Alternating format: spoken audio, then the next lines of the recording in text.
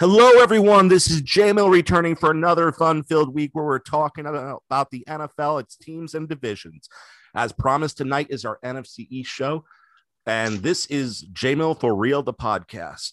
So we will be breaking down each team in the NFC East. We will be going over their offseason moves, their new season storylines, and what they need to be successful this year. And then we're also going to predict where we think they'll end up in the division, who's making the playoffs, who's clinching the division. Will they have more than one team in contention, or will they be as awful as they were last year? Who knows? Well, J-Mill, and my co-host, Joshua Rarick, will try to piece that together over the course of the next hour or so. And hello, Josh. How are you doing this evening? I'm doing well, Mr. J-Mill, sir. How are you? I am doing quite well. Thank you very much. Joshua Rarick is another member of our of Low for our fantasy football league and one of my closest friends. And he has a very distinct honor of having an 0-13 season in fantasy football before. Want to tell them a little about that? Yeah, I can't believe we made it a whopping 60 seconds into your podcast about the 0-13 coming up. Well, I had to do it, right? You expected this when we were on the show. I absolutely had the distinct honor of being the only person I know to ever go winless in fantasy football. Okay. I was trying to rebuild my team.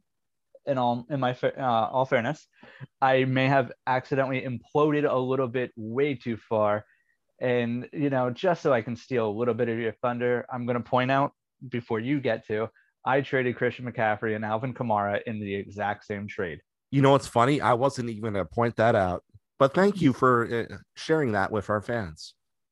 No problem. I figured at some point you would have brought it up. And, it might have come up later in the podcast as we kept on going on. Oh, by the way, quick segue. Yeah, go ahead. Mentioned our fans. Thank you guys for tuning in to listen. We really appreciate the amount of listens you've been giving to the J-Mill for Real podcast. And I thank you for the reviews that you have left so far on Apple and Google. So very much appreciate all that. If you enjoy the show, don't forget to rate us on Apple, Google, Spotify. There's so many different channels you can listen to us through. You can see them all connected to this podcast at the end. And once again, we want to thank you for tuning in, listening to J-Mill for Real podcast. I will throw it back to Josh to continue to explain. Yeah, I just wanted to say that I had to go out there and throw out the Kamara and McCaffrey deals because they shed a little bit of light on how I feel about very small, very short running backs. Fair enough. No, that might the NFC East come back up tonight. Yeah, the NFC East is a division that's loaded with a freak of nature, an injury-prone back with a terrible offensive line protecting him, and some rather small, tiny guys. Very much so, and I'm sure we will cover all four of them.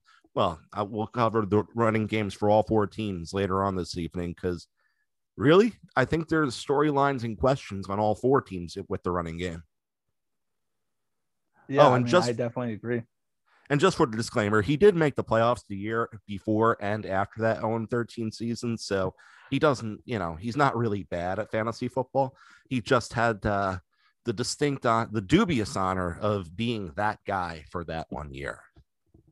So you would actually almost say that my rebuild worked because I did make not the championship. I made the semifinals the next year. Yeah, why not? We could say that. Yeah, I made the semifinals and lost for not getting too deep into fantasy football, but some leagues out there have touchback rules. And not that I'm too bitter, but I may have lost because a place kicker decided to kick too many touchbacks that game. That definitely happened. Who was it that week? Was it Young Hoku that you lost to? It was Young Hoku. It was definitely a Young Hoku that I believe was picked up off waiver wires. And, my hats off to the other owner. No one knew who he was at the beginning of that season. Yeah, my hat's off to the other owner that just outmanaged me that game. Oh, wow. See, I thought you would just hold on to that, but I'm sure she'll enjoy hearing that when she listens to the podcast this week. She just, I've been bitter for 2 years now. I think I can finally let it start going. And by the way, guys, note it. Note, I did say she when I said who beat him. So we'll leave it at that, though. Yep. All right. And So let's yeah, dive in. I know you're a New York Giants fan. yeah, So I don't like to admit it, but yes, I am. I know you want to probably not start with the Dallas Cowboys, but alphabetically, they do come first. And So, also in explosiveness and just overall team talent. and also in the least amount that they get out of that talent, right? Yeah, yes. And I'm pretty sure they win in highest payroll too, don't they? Oh, they may have the highest payroll. I'm not 100% sure as far as that goes, but I do know this. If that team ever gets its act together, it'll be really good. But who knows? Well, let's talk about it. Do the Dallas Cowboys finally live up to the amount of talent they have on their team this year? Any thoughts from you starting off? To take a little bit of a key from one of your previous co-hosts. If you haven't gone back and listened to the draft recap yet, you should definitely go back. I believe that was your first episode, right? That was our first episode with Ethan Shukas. Yeah. So if you're coming into the podcast a little bit late, I'm gonna give JMO a little plug there that the first episode is definitely the one you should go back and listen to. But Excellent. Yeah. if you I believe Ethan Shukas always talks about it, so anybody can find it. No, the Dallas Cowboy coaching staff cannot get the best out of that team. Oh, now when you say the coaching staff, are you referring to them as a whole or Mike McCarthy specifically? I'm specifically referring to Mike McCarthy. he he arguably had one of the greatest quarterbacks that we're going to see in this era of football, and just couldn't get it right. Yeah. And if you couldn't get it right with Rodgers, you're not going to get it right with Prescott. So you don't think there's a chance that Prescott's one of the top quarterbacks of this era? I've been saying it since he was at Mississippi State. I love Dak. Oh, same I here. I love his story. I have him in every fantasy football league right up until the point where I trade him away for an arm and a leg. But I just don't see it for Dak. I don't see not to get too crazy and too out there. I definitely don't see a ring anytime in the future for him, Unless unless circumstance were to unless change. right unless they add a Julio Jones, and then you have CeeDee Lamb, Amari Cooper, Gallup, and Julio Jones. Okay, let's talk about for that moment. Talk about that for a moment because I don't see any chance that Julio is going to be a Cowboy. As a matter of fact, when the story came out that Julio was no longer to be part of the Falcons, when he was speaking to Shannon Sharp on the Undisputed on the show with Shannon and Skip, Julio very much implied that he would not be a Cowboy. He did. He very much implied it, and I'm not sure what the logic is with Shannon Sharp believing that Dallas is not a winner, but I do think that Julio is not going to go there.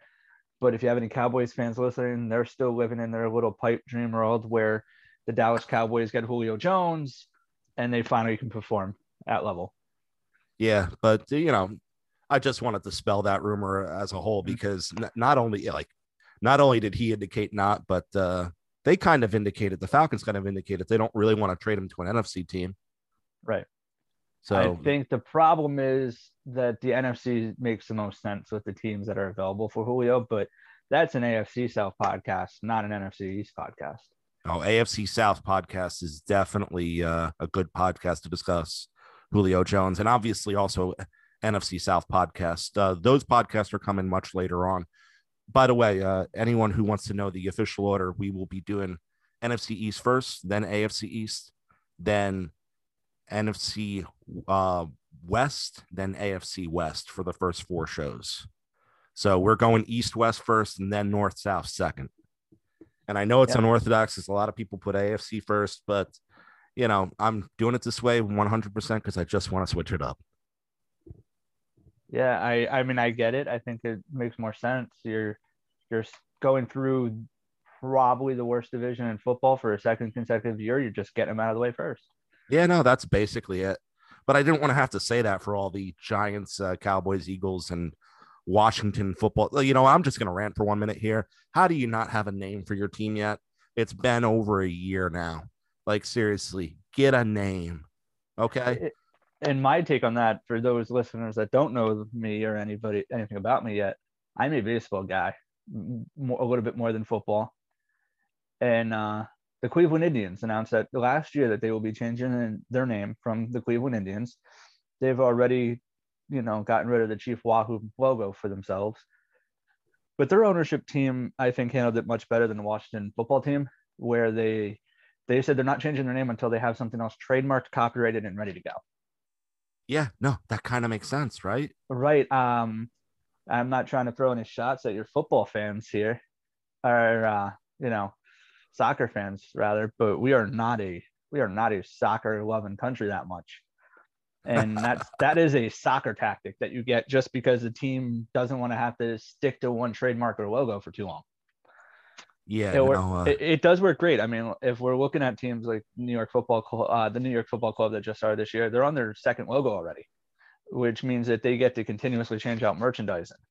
However, the Washington football team wasn't very smart with their merchandising to begin with, and I know last year was a weird year because of COVID, but I think we saw a huge decrease in their fan base passion. I mean, probably. I mean, don't get me wrong. And that's with the team potentially getting exciting again too. So it's one of those things where, like, it's hard to be a fan of a team that doesn't have a name, I feel. Right. So I accidentally derailed you. We were talking about Dallas. I'll throw us back on track here. Oh, no problem. Okay, so we dispelled Julio. We got our shots in at Washington for their name. Yep. Let's start at the top. Dak Prescott. Is he going to come back healthy? What do you think? I mean, if I can speak freely for 1 second, I think you have to start even higher at the top when you're talking about Dallas. Oh, fair enough. I think you have to wonder if Jerry Jones is going to continue to if he's going to continue to kind of Oakland Raider his own team here, and continue. It's the Las Vegas Raiders. Nobody's getting that right. Las Vegas. Continue to shoot him in the foot. He needs to get out of the way at this point. The football style that made Jerry Jones so great in the 90s is not the football that we watch anymore. So trying to live a team off of the Troy Aikman, Emmitt Smith kind of mentality, it's not going to work in 2021. Don't win with the big running back anymore. Not that you can't win with the big running back, but the running back cannot be your biggest player on your franchise anymore. Can't even be in the top 5 for the most part. Well, again, this is going to another division, but I feel like we have to draw the comparison here that you can't win with your running back being your top guy, because if you could, the Tennessee Titans would be Super Bowl champions. And they just, it doesn't work out the way that Jerry Jones seems in his head he believes it does. So when I say start at the top, and you mentioned the top of the food chain here, I think Jerry Jones and Mike McCarthy have to really figure out modern day football. And until they can get that done, it doesn't matter what the rest of the team does. And it's so awful too, because Mike McCarthy was talking about how he learned analytics in his year away from the game and everything. And then he goes out and he just pulls his Mike McCarthy crap again all over. And it's kind of like, you didn't learn anything. You could look at analytics though and say, the Oakland A's over in baseball, they invented analytics in baseball. Mm-hmm. No team had ever done analytics the way the Oakland A's have, and they've never won a title. Yeah. So analytics are great, and I'm a huge analytics guy. I know you are. That's why I gave you the segue there. I appreciate it. I love analytics. I think that you can't understand the future without the past, but you can. It's just my humble opinion. 3rd and 1, the analytics don't always equal out, and a lot changes. And I think a lot of these guys that use analytics to justify their decisions, such as, Matt LaFleur deciding to kick a field goal when you have, arguably one of the greatest quarterbacks of all time sitting there, they don't always work. There's too many variables that you're looking at. And in that moment and in that game, no team is predictable. It's any given Sunday, right? Yeah. But then if we transition down to Dak, where you originally asked, I think Dak does come back healthy. Right. I it would do be think, hard to think that he doesn't come back in full form.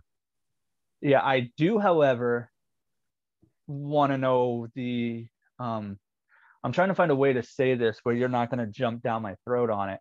Oh, go for it. I do want to know what the RG3 mentality effect is going to be on Dak Prescott. Is he still willing to run out?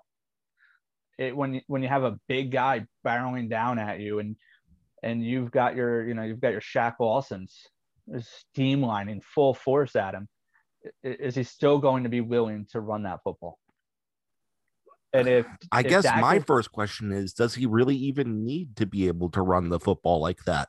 Like, obviously, he needs to scramble and everything, but with that receiving core, um, right, I don't think it's that big of a drawback if Dak decides that he's going to run less.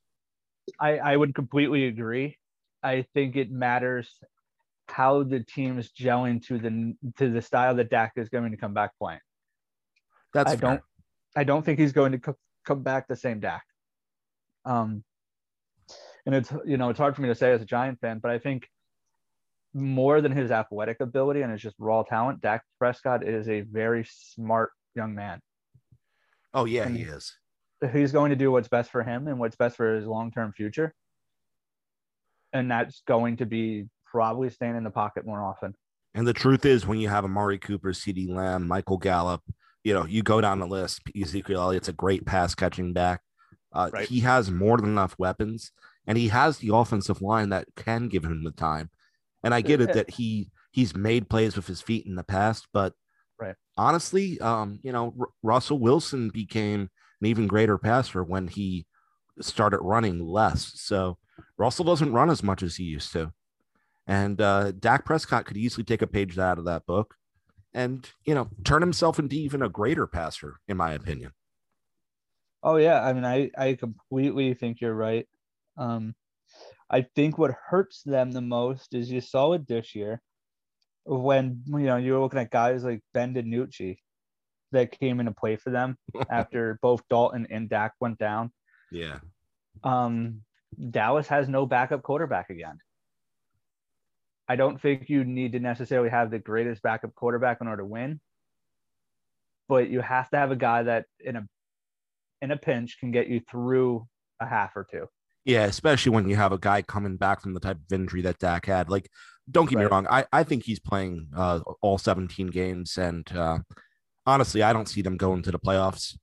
I see them being in that division until the end, but I think that division's only producing one playoff team again. And honestly, there's one team that looks that much better than all the others to me.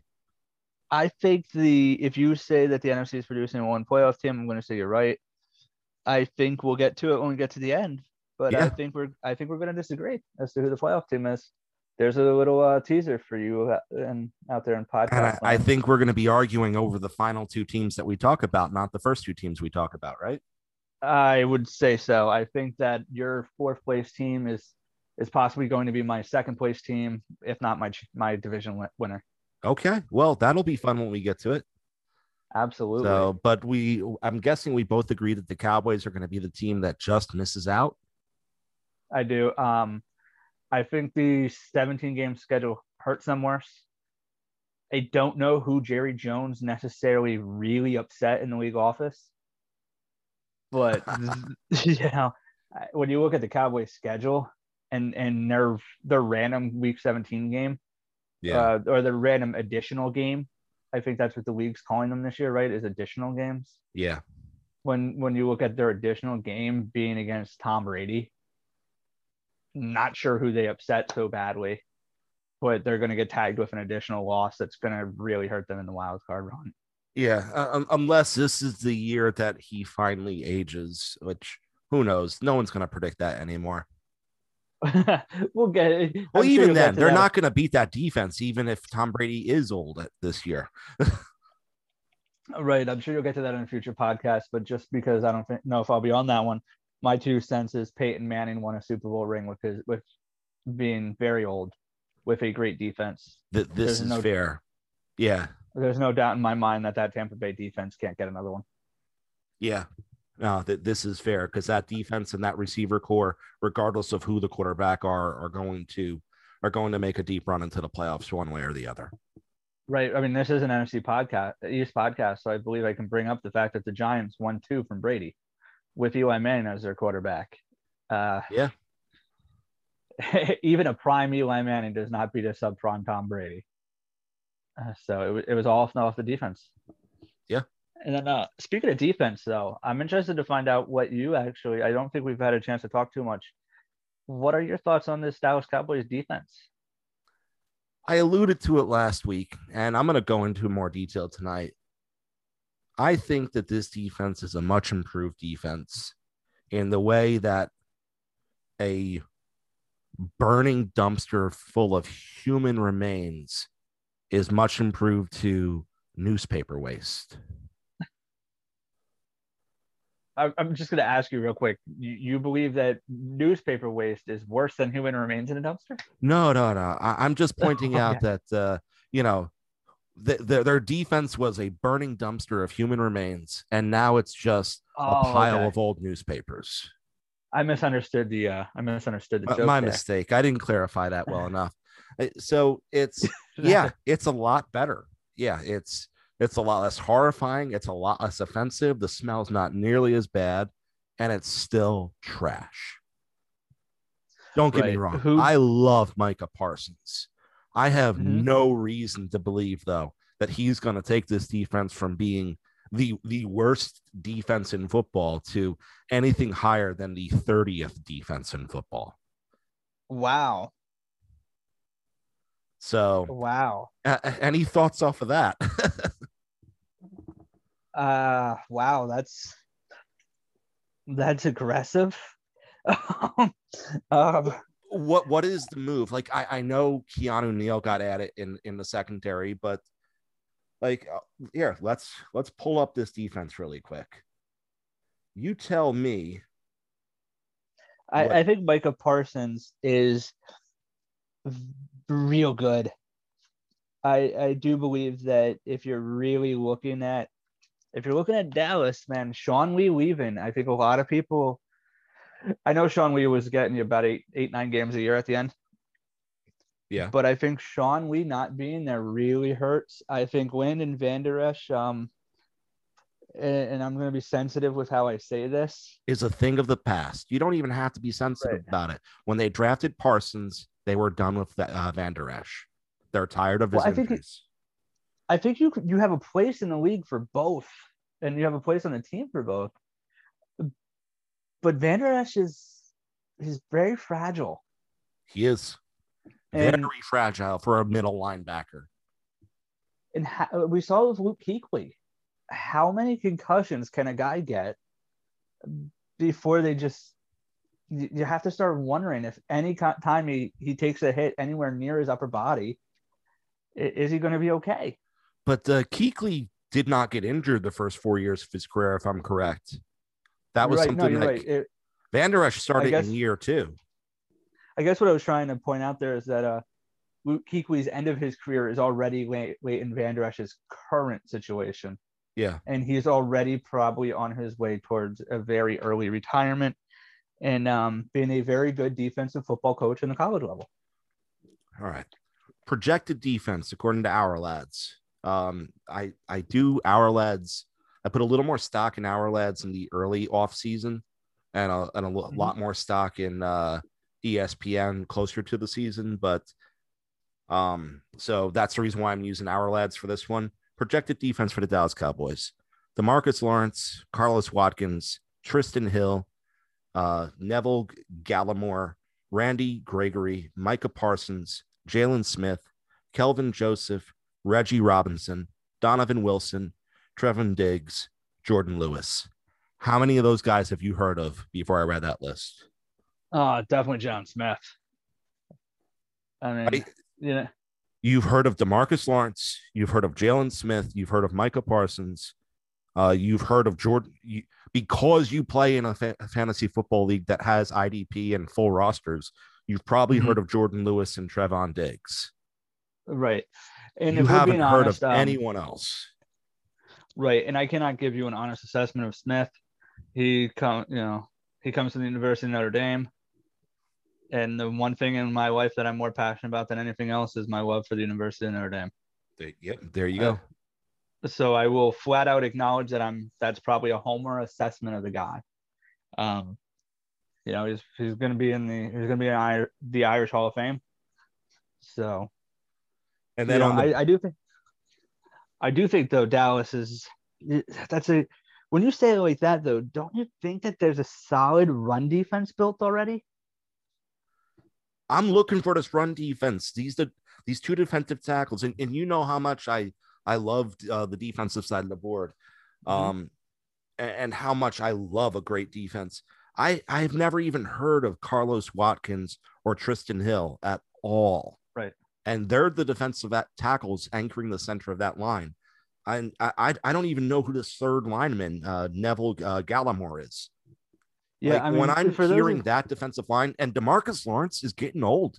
He hasn't had a D-Law season in 2 years now.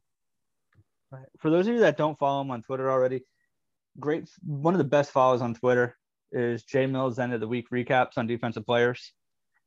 I mean, I'm not just saying it because I'm on his podcast here, but there's very few people that will go through and analyze who the defensive players of the week are and actually give you a real breakdown. And one thing I'm going to say that I got to give you credit here, I love, is Jay Mills does not just like the names.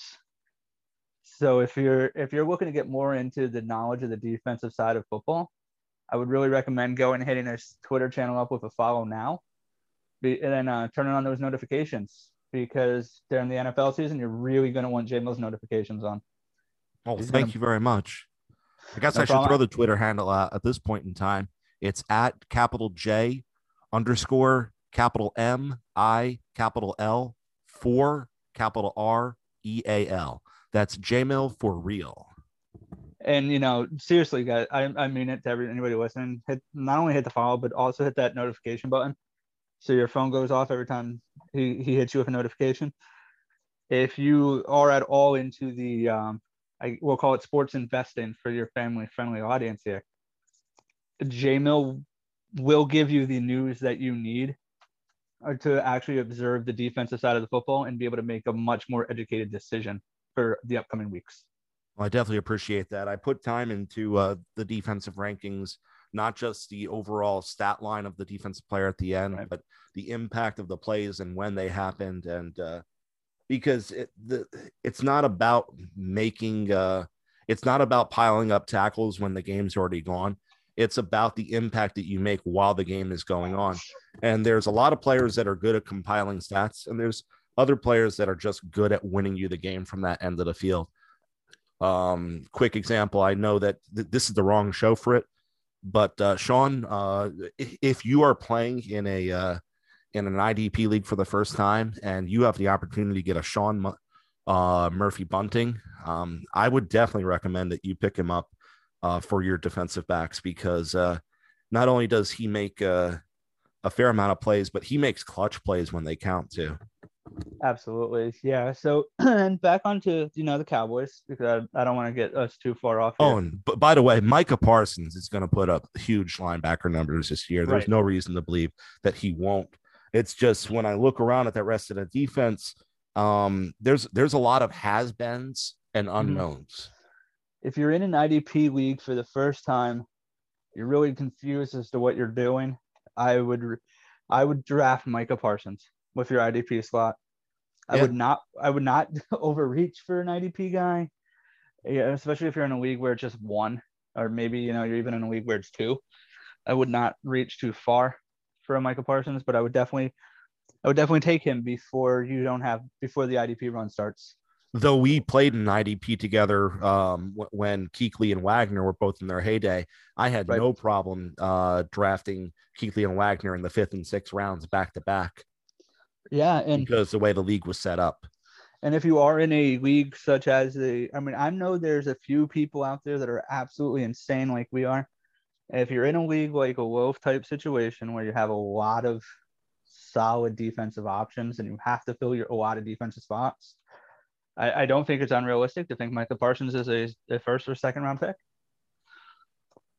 Considering that your running backs are taken care of, considering that, you still take running back first, no matter what. Like, Yeah. we're Yeah. not telling you to disobey those rules, but when you get to the point where the receivers on the board are all looking the same, all the running backs are gone, you snag that top IDP P player before you snag the quarterback, because there's so much differential in there's Right. so little differential in quarterbacks at the end, and by that point in time, all the big tight ends are off the board too.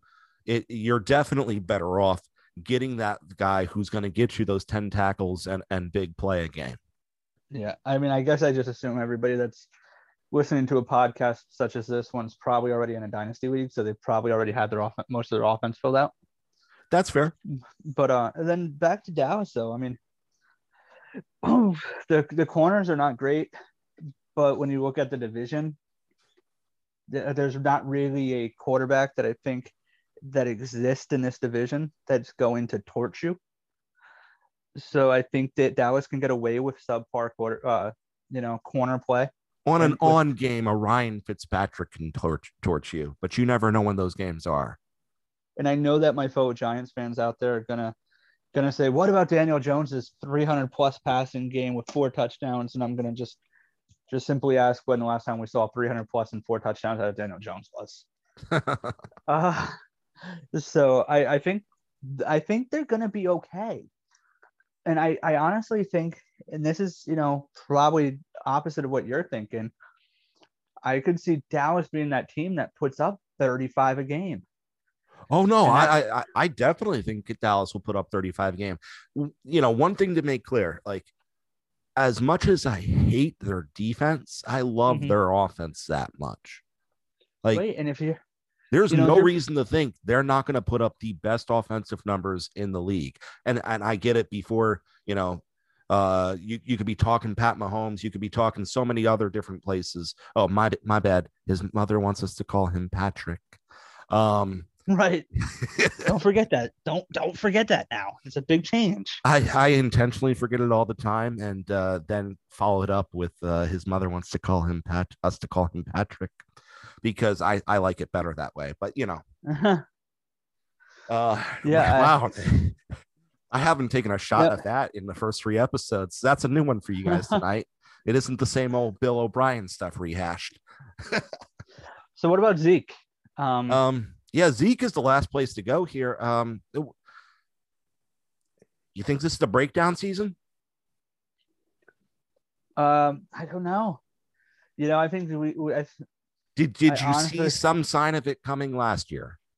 I did, but I think Zeke is the inverse of a Derrick Henry. Okay. And that Zeke starts off so hot and kind of fizzles. Yeah. Whereas Derrick Henry starts off kind of cold. And okay, let's just say last year excluded. I mean, I know the guy put up 40 for most fantasy leagues in like week 2. Yeah. But Derrick Henry was hot. Was a good play any week last year. So I'm not sure if JMO's let his fan base know this yet. If not, I'm going to give you his dirty little secret that he likes Buckeye college football a little more than most people ever should. But I think what you notice. So I think what you notice with Zeke, though, when you saw it in college and you've seen it in the NFL time too, when his team is not performing well, he's not going to carry them. He is, and this is a hard thing to say about a guy that plays this game at the level that Zeke does, but I honestly think if we're being honest about Zeke, he doesn't love football. And I think that's the biggest. I find it really difficult to say stuff like that. Like, I freely give out shots on the show all the time, and I feel uncomfortable saying that about anyone, but I will say enough to say that's probably true. He's given us no indication that football is more than a job to him. Yeah. When his team is bad, he's still on the sidelines laughing and joking around. And I'm not saying that they can't. Don't get me wrong. I'm not one of those guys that think that athletes can't also enjoy their lives. But he doesn't seem to care. And he's not the guy that wants to put the team on his back. Yeah.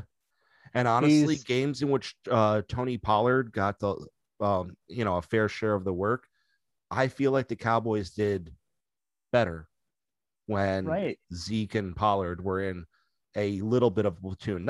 Wasn't a real platoon. Like Zeke still got the majority of it, but honestly, I think the Cowboys are better when they give some of Zeke's snaps to Pollard.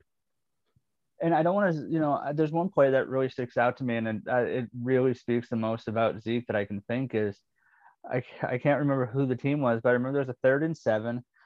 And I remember it was when they were doing that quarterback by committee kind of backup thing they were doing earlier this year. Yeah. It was a 3rd and 7. Zeke had the ball, and he has about 5 yards, and he goes down. When most running backs in that situation lower their shoulder and just try to push out the extra 2. That's not even most running backs. That's every other top running back in the league fights for those last 2. Kamara fights for those. McCaffrey fights for those. Henry, Cook. Right. You go down the list, they all fight for them. I mean, look at we're in the NFC East here, so look at Saquon Barkley. Guy blows out his leg playing for a not good team to pick up the extra 3 yards. Yeah, and he has a high ankle sprain the year before, and he comes back in 2 weeks? Was it 2 or 3? I think it was 3. Okay. But I'm not advocating that guys go out there and get themselves hurt. Oh, no. Yeah. We're not saying what Saquon did that year was stupid and probably and possibly career defining. We'll get to Saquon. Right. If there's any high school or college kids that are listening, and I actually know that there's one high school football player that listens particularly because he happens to live in my own house. If there's any high school or college kids that ever listen to this podcast, I think JMO and I are both on the same page by saying, if you're hurt, tell your coach you're hurt. Don't try to play through something bad. Yeah, especially on that. You're too young. Yeah, you're too young. You're not getting paid. Don't hurt your long-term futures. 100%. Yeah. But when you are playing for a team, in a bad division where you're basically, the Cowboys controlled their own destiny for a lot of that season, even though they didn't want to. They purposely tried to find a way to give away the year. Even though they didn't want to. I love that. I think that what you have to say is Zeke could have gotten them in the playoffs. If he wanted to get them in the playoffs, he could have. Yeah, he could have. But that division was up for the taking, and he decided that he didn't want to. So a recap on the Cowboys. My personal recap on the Cowboys is your owner's a dumpster fire. Your defense isn't that good. Your head coach isn't great, and your running back doesn't really want to play that hard. So, but your passing game is going to give more than enough highlights for all of them. Right. So it's one of those things. Congratulations, you'll be good. You'll have your heart broken. Yeah. You're going to score 35 points a game, and you're going to lose a lot of game by 3 points. And your team might make a run at some point. They're going to give you glimmers of hope that maybe they can make it a deep run in the playoffs. And at some point, it's all going to crash and burn. So as a Giant fan, I look forward to it. Yeah. So way too early prediction for me for the Dallas Cowboys is third in the NFC East. Probably 2 games out of the division title. So super way too early prediction for me. Yeah, super way too early. That's what I meant to say. Yeah. And it's a hot take, and it's gonna, I'll probably get some flack from some people when they listen to it. The Dallas Cowboys, your 4th place team in the NFC East. Fair enough. Yep, that is your 4th place NFC East team. So okay, so we both have them in the bottom half either way. So correct. We're gonna love it when we get to Washington and Philly, aren't we? I think so. Okay. Awesome. I think I know where our friendly wager is gonna come from. Well, let's get the other team out of the way first. So your team, the other team, New York Giants. What is there to say here? Like, I guess we have to start with does Saquon come back healthy? Yeah, I think that's where we have to start. Does Saquon come back healthy? And before I give my very blatant and obnoxious answer, do you want to talk about this a little first? Yeah, I mean, I'm going to give you a little bit more than I think you want from the New York Football Giants here. Okay. I think Saquon comes back healthy. Huh. I think Saquon plays great. I think Saquon goes down week 8. week 8, week Okay, 9. so you still have him getting injured despite coming back healthy. Yes, I do. I think Okay. Saquon is not going to have the protection he needs. Early indications, at least as a Giant fan, we have to be very thankful that Joe Judge has already said Saquon will not be returning kicks or punts ever again. And if we flash back to his days as a Nittany Lion, and that's what made Saquon great. And we look at Saquon and we look at those explosive plays. A guy with a bad ankle and a bad knee on the other side. Is he explosive anymore? Probably not. You know what? I still think he's a top 3 running back in football when he's playing. I mean, I think that's a conversation for another day. But wow. I'm not sure I take I don't know, maybe top 4. The one I'm thinking back and forth on is Derrick Henry. Right. With Christian McCaffrey and Dalvin Cook being the 2 ahead. And you're just going to go ahead and leave out Kamara? No, I think Kamara's in a very bad situation with Taysom Hill at quarterback right now. Oh, see, I love that situation. I mean, I don't want to derail you here, but that offense screams military academy, Georgia Tech, double, triple option type offense. It's going to be so hard to defend. I'm just basing it off of what that offense did in its preview last year. If I'm wrong, I'm happy to be wrong because I actually like the Saints. I mean, so we could agree Saquon's good. He's probably going down. But here's some names I'm going to throw at you for why I'm actually a little higher on the Giants than most people would be. Okay. John Ross, fastest man. If he can stay healthy, and we saw what he did with Joe Burrow when he was healthy. Oh, but by the way, I don't have the Giants as the 4th place team for the record. Oh, I appreciate that. I mean, and then you look at Reggie Ragland, new linebacker. Yeah. Leonard Williams coming up with a nice contract to the Giants as defensive lineman. Azeez Ojulari, great pickup in the draft. Kenny Golladay. I actually think the Giants are deceptively deceptively better than they look on paper. As a matter of fact, you'll be happy to notice when I did my article for World in Sport. I write for World in Sport. I do all their NFL columns. Well, not all of them, but most of their NFL columns. So definitely look up J-Mill for Real on World in Sport and read some of my articles if you like what you hear in the podcast.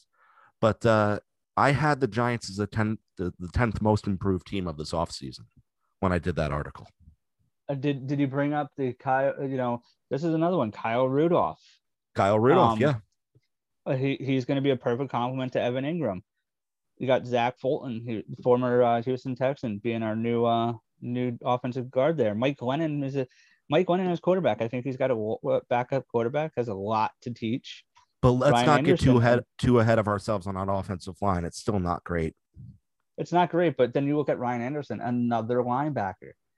I think people are really underestimating that the Giants added 5 linebackers this offseason, not to mention Kenny Golladay, who you mentioned earlier. But I don't.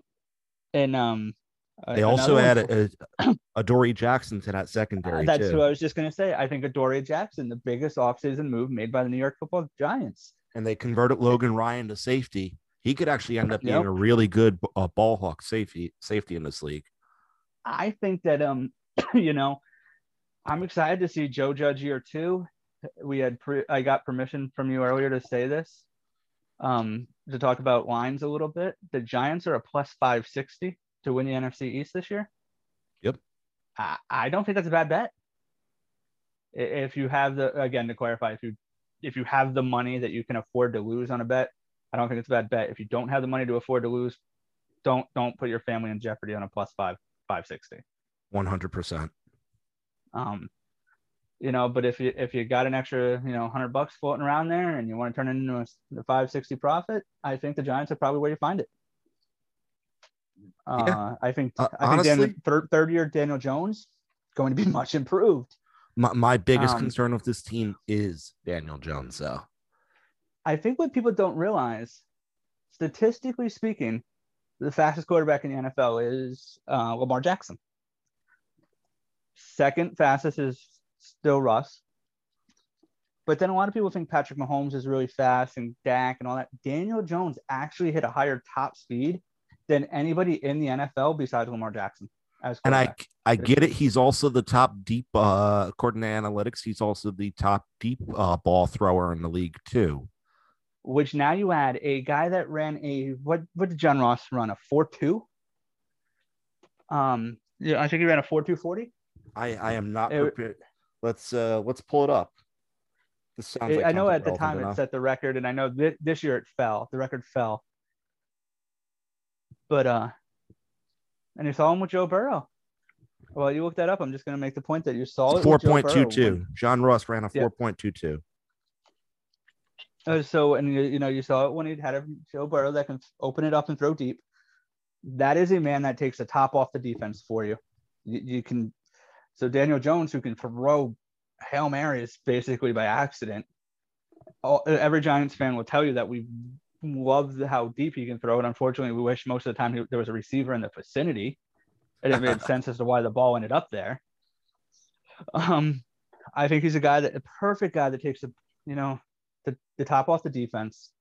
I think Kenny Golladay is a great wide receiver.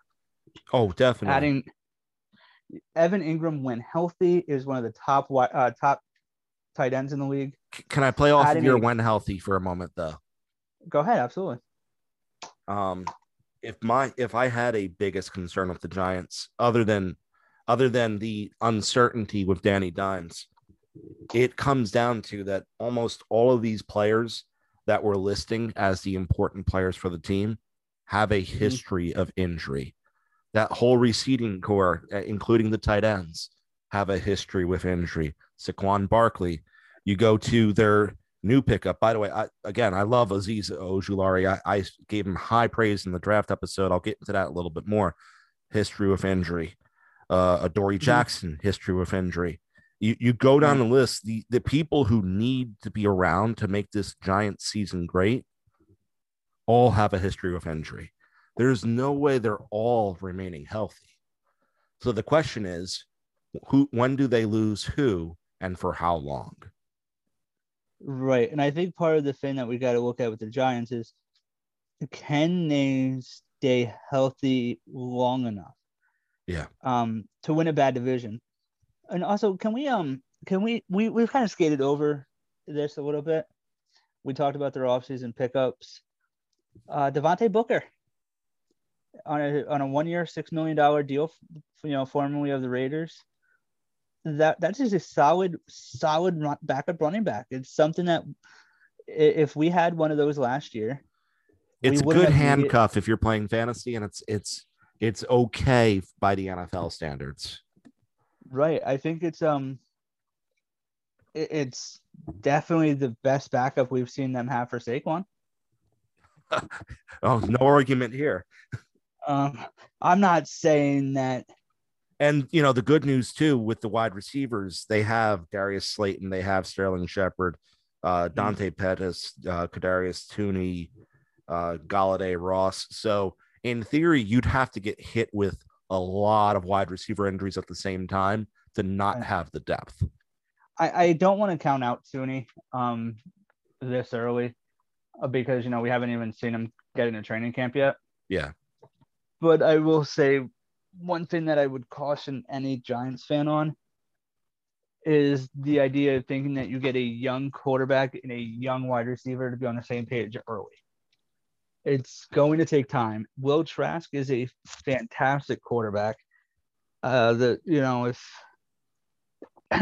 I was on your draft recap episode, I would have told you that Will Trask is probably one of the best sleep quarterbacks that was taken this year. Okay. I think it's very fitting that he's going to a team with a veteran quarterback that was drafted late. But Toney, I think, is good. He made Will Trask look great for a couple weeks there during the regular season. We were talking about Will Trask possibly winning a Heisman. Yeah. And I think Toney was the reason. but I think working with a young quarterback and a very, very green head coach, it's going to take them time. So that's where guys like a Kenny Galladay really, I think, are going to show up big for the Giants is, teaching them how to play and helping get them on the same track by the end of the season. So I could see the Giants starting off rough. I mean, I'm not counting out an 0-3 start to the season.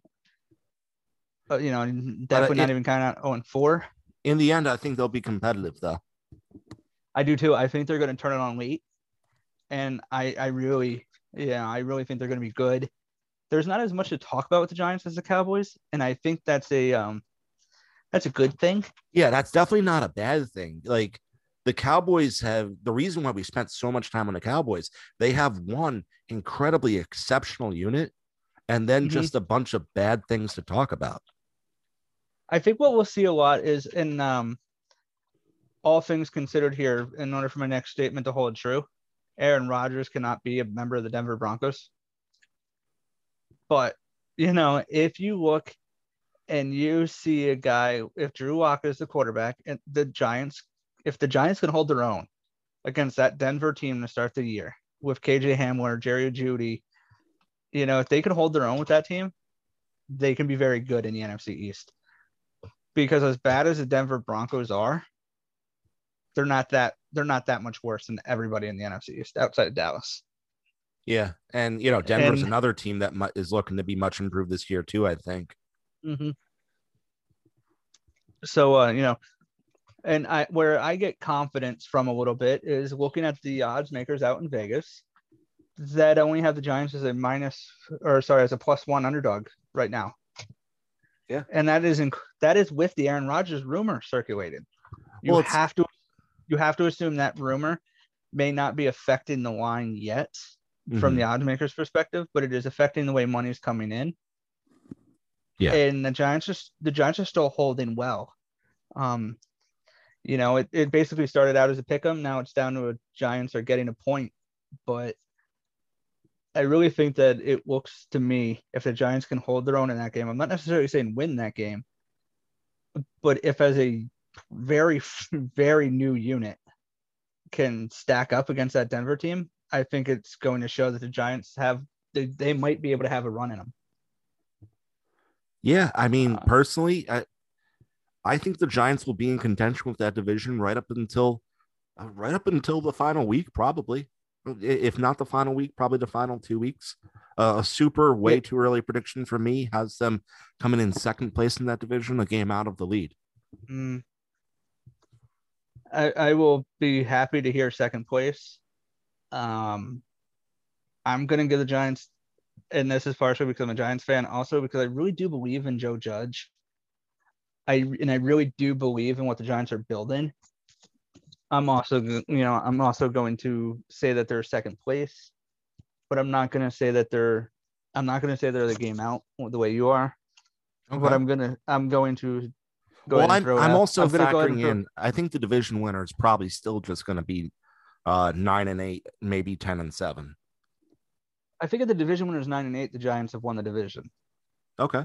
What I'm going to say is we saw, and this is you can yell for a second after I say this, so I'll give you your free time to yell about it. Okay. We saw collusion come from Dallas and Philly in the draft. Interdivision draft picks are not.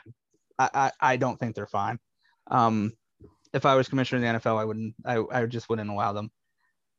But then also, you saw the way Philly treated the Giants when they had a very realistic chance to beat the Washington team and give the Giants the playoffs. They couldn't do it. I think what happens again is Philly finds a way to hand the division over to the division winner. And since I already told you that I don't think it's the Giants, I think Philly hands it over.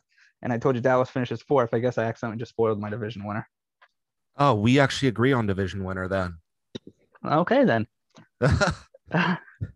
I will say, though, I still do like the Giants. What made you think that I believed in Philly? We'll get there when we talk about Philly. I have Philly last place in this division. I think Philly's bad. Wow.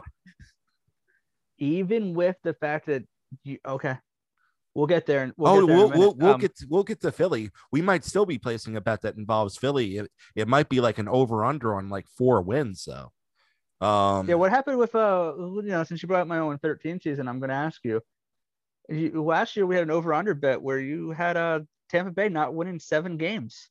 Oh, wait, no, it wasn't 7 games. It was New England Patriots versus Tampa Bay Buccaneers. Yes, that's what it was.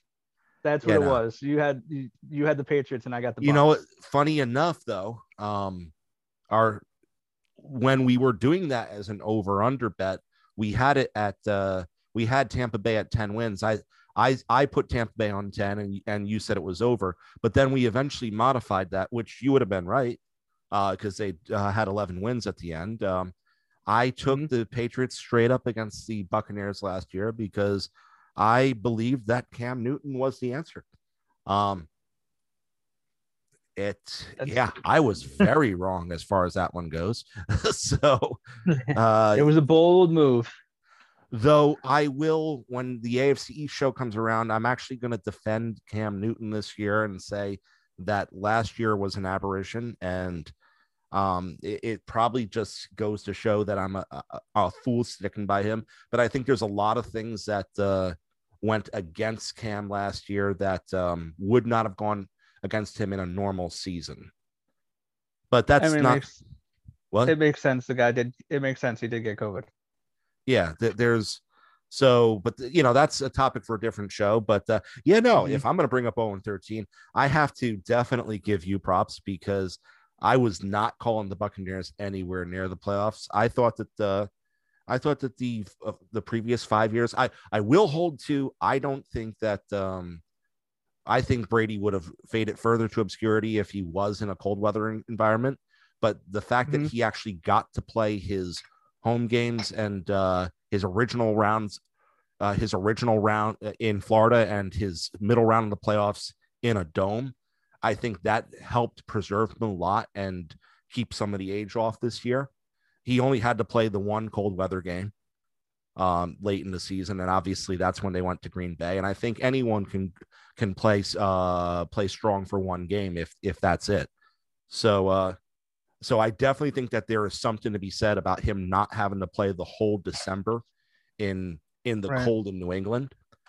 But apparently it wasn't age; it was a combination of age and weather that was getting up with him in the in the later years. But Brady looked great last year. I'm done arguing against him being the GOAT. He is the GOAT. I do have to say this. I will point it out every single year that he is getting older. This might be the year that we see the drop off because I'm not going to, with how long I've said that, if I stop saying it at this point, the year I stop saying it is going to be the year he falls apart as a result of age. So I can't, you get what I'm saying, right? I can't be wrong when it happens if I've been wrong 7 or 8 years going into it. So, right. So let's talk about Philly. Who's quarterbacking that team? Oh my goodness. That they want you to believe that Jalen Hurts. I've seen some way too early fantasy quarterback rankings where Jalen Hurts is the 6th ranked quarterback in the league. I'm not going to say who that was or anything, but you guys can start looking it up. Jalen Hurts is a top 10 quarterback by a few different fantasy personalities. And man, what am I missing? Because I know that you think that, well, I'm not going to say that it wasn't the Eagles sticking it to the Giants when they benched Hurts, but I also will go on record and saying I don't think Hurts was going to beat them anyway. I think Hurts gave them the best chance to win that game. Yeah, but I don't think that. I think Hurts was just going to continue to I'm just going to say I think he was going to continue to suck like he was sucking that whole game. I don't think he would. I look at it that he can break a run. He is what we thought Lamar. Okay, I need to rephrase this. He is what most people thought Lamar was. I personally thought Lamar should have been a much higher first round pick. Mm-hmm. I think at this point I'm right. I think if you ask in 2 years, I'm wrong. But I think, he is what we thought Lamar was, and that is a running back that can throw a football. Yeah. Yeah, I'm not comfortable saying anything about this Eagles offense whatsoever. The gains well behind Sanders, the fact that they keep on bringing in running backs, they don't know what they're doing with the run game. They brought Deontay Harrison, but as far as wide receivers, but I'm looking and I'm like, okay, so he's going to be thrown to the Wolves day one because Right. who else on that team is healthy? Are you telling me Ertz and Goddard are the answer? No, they haven't been the answer yet. Like, I'm looking through and I can speak with more confidence when I say how bad the Cowboys defense is because I've given it the time and I've actually invested in to see if there is any angle. Philly's offense to me is so lackluster that I actually haven't even put in the time to try to figure out if it could work. Yeah, I don't think they're good. I don't think that there's really a realistic even realm where I can see Philly being okay. It's very easy to put them on 4 wins and 13 losses this year. I if I didn't think that Dallas was going to implode so drastically, and I didn't think that the egos were going to get in the way, but Dallas is going to accidentally win games. Philly can't accidentally win games. Right. I mean, they just and I guess I don't understand what they're doing at all in Philly, and signing Joe Flacco to a pretty substantial contract. They need to figure out a solution there. I think they might have their quarterback. They clearly don't. Yeah, they don't know. That's the whole thing. Like, I thought they had their running back. It doesn't seem they do. Like they think it. And I think that's what speaks the most to me about the Eagles is they don't believe in themselves. What reason is there for any of us to think that they're going to be remotely okay when they clearly don't think their guys are good? Yeah. And I get it. They have, that receiver core leaves some level for optimism because, Devonta Smith, Jalen Reagor, Travis Fulgham have all been names that you would expect to produce based off of either college history or what they did in the NFL last year. But it's not exactly the receiving core that inspires confidence that they will be great there. Like yes, those names sound pretty impressive, but then you go to Tampa Bay and you get the Mike Evans, Godwin, Brown as the top 3. And you get to, though Kansas City has uncertainty at 2 and 3, at least they have the number 1 Tyreek Hill. Same with Devontae Adams. Every team that has 3 legit wide receivers, they're better than Fulgham, Smith, and Reagor. And every team that doesn't has one who's definitively better than any of the 3. And I guess the reason I put Philly as your third place team is I just think Dallas isn't going to play well together. Okay. But then on top of that, I think that you're going to look at Dallas. You're going to wonder there's a lot of questions in Dallas that I think they have to answer to. And I think Jalen Hurts is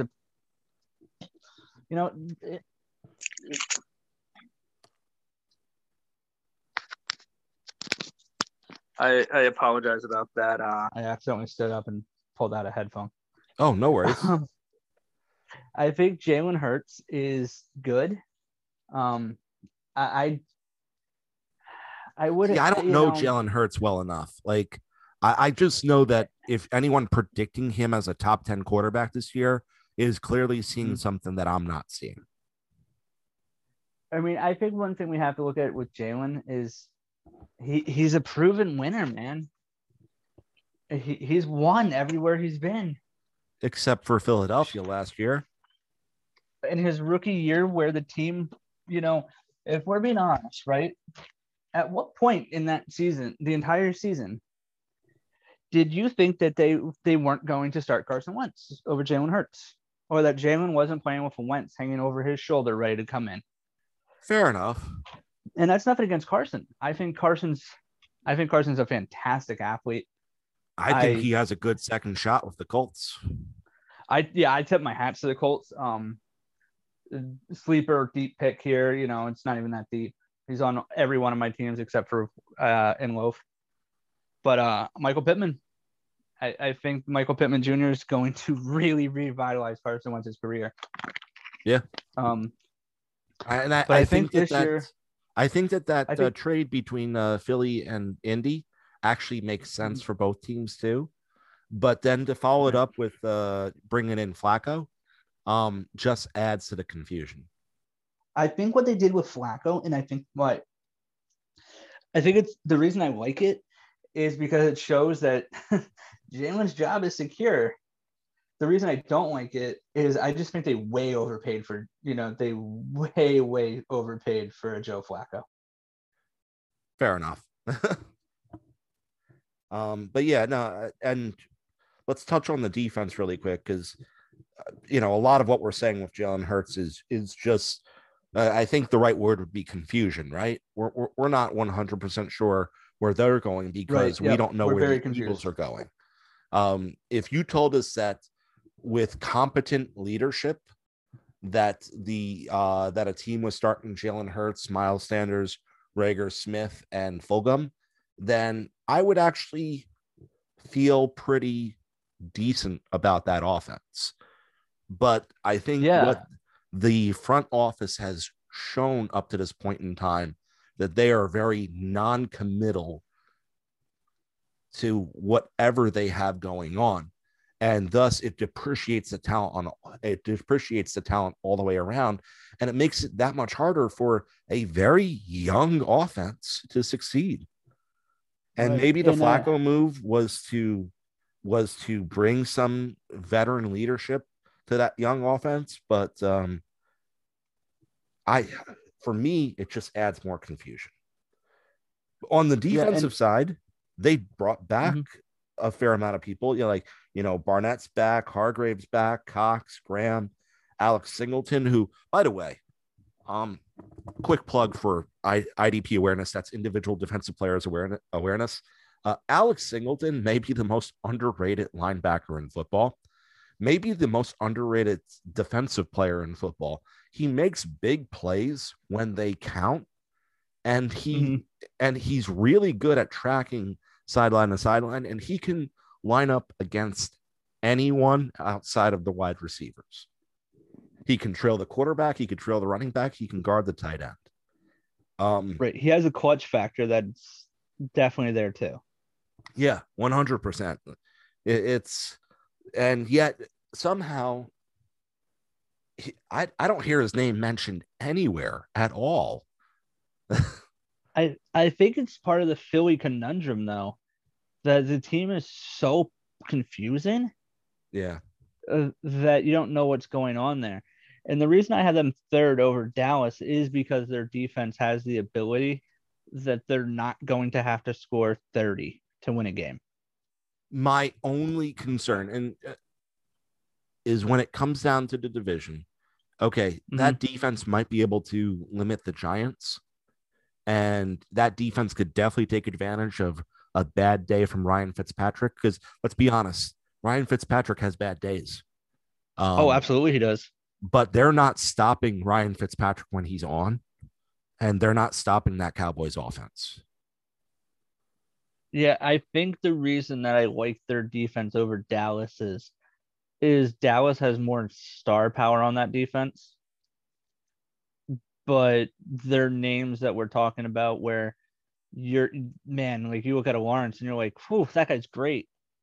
And then was great. We have that's what I was going to say. We have the conundrum where and I think we all have this right now, right? Like, in a basketball sense, right? Because it's basketball playoff time. Dating Yeah. the podcast, if for those listening in the future, when you look at like a basketball, you're almost saying still like you're looking at a guy and you're saying, "Man, Rajon Rondo's so good," but then you realize he's actually the seventh man right now, and Was so good. yeah, like that's the thing with Dallas's defense is most of those guys you say, "Man, that guy's so good," and then you remember you're not a young kid anymore watching these guys play, while you're not watching these guys play while they're in their prime.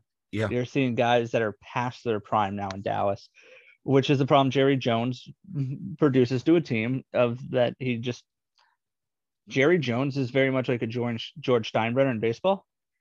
But the fortunate thing for the Yankee fans out there is that baseball doesn't have a salary cap. It has a luxury tax. So when you go over what the salary cap number is, you have to pay 10% of your fees to other teams that are under the salary cap, whereas football actually has that hard cap. Yeah. So you can't overpay for a name the way that Dallas has been doing. And correct me if I'm wrong, they just dished out a lot of money to both Dak and Zeke, right? Zeke. I know Zeke got paid like crazy did Dak get paid crazy, or did he get you know what? Yeah, Dak got a before I before I say anything, here, fill the dead space while I'm looking up quarterback contracts. Okay. Yeah, I'm just saying, I have it up here. Dak got 160. Yeah, but how does that compare?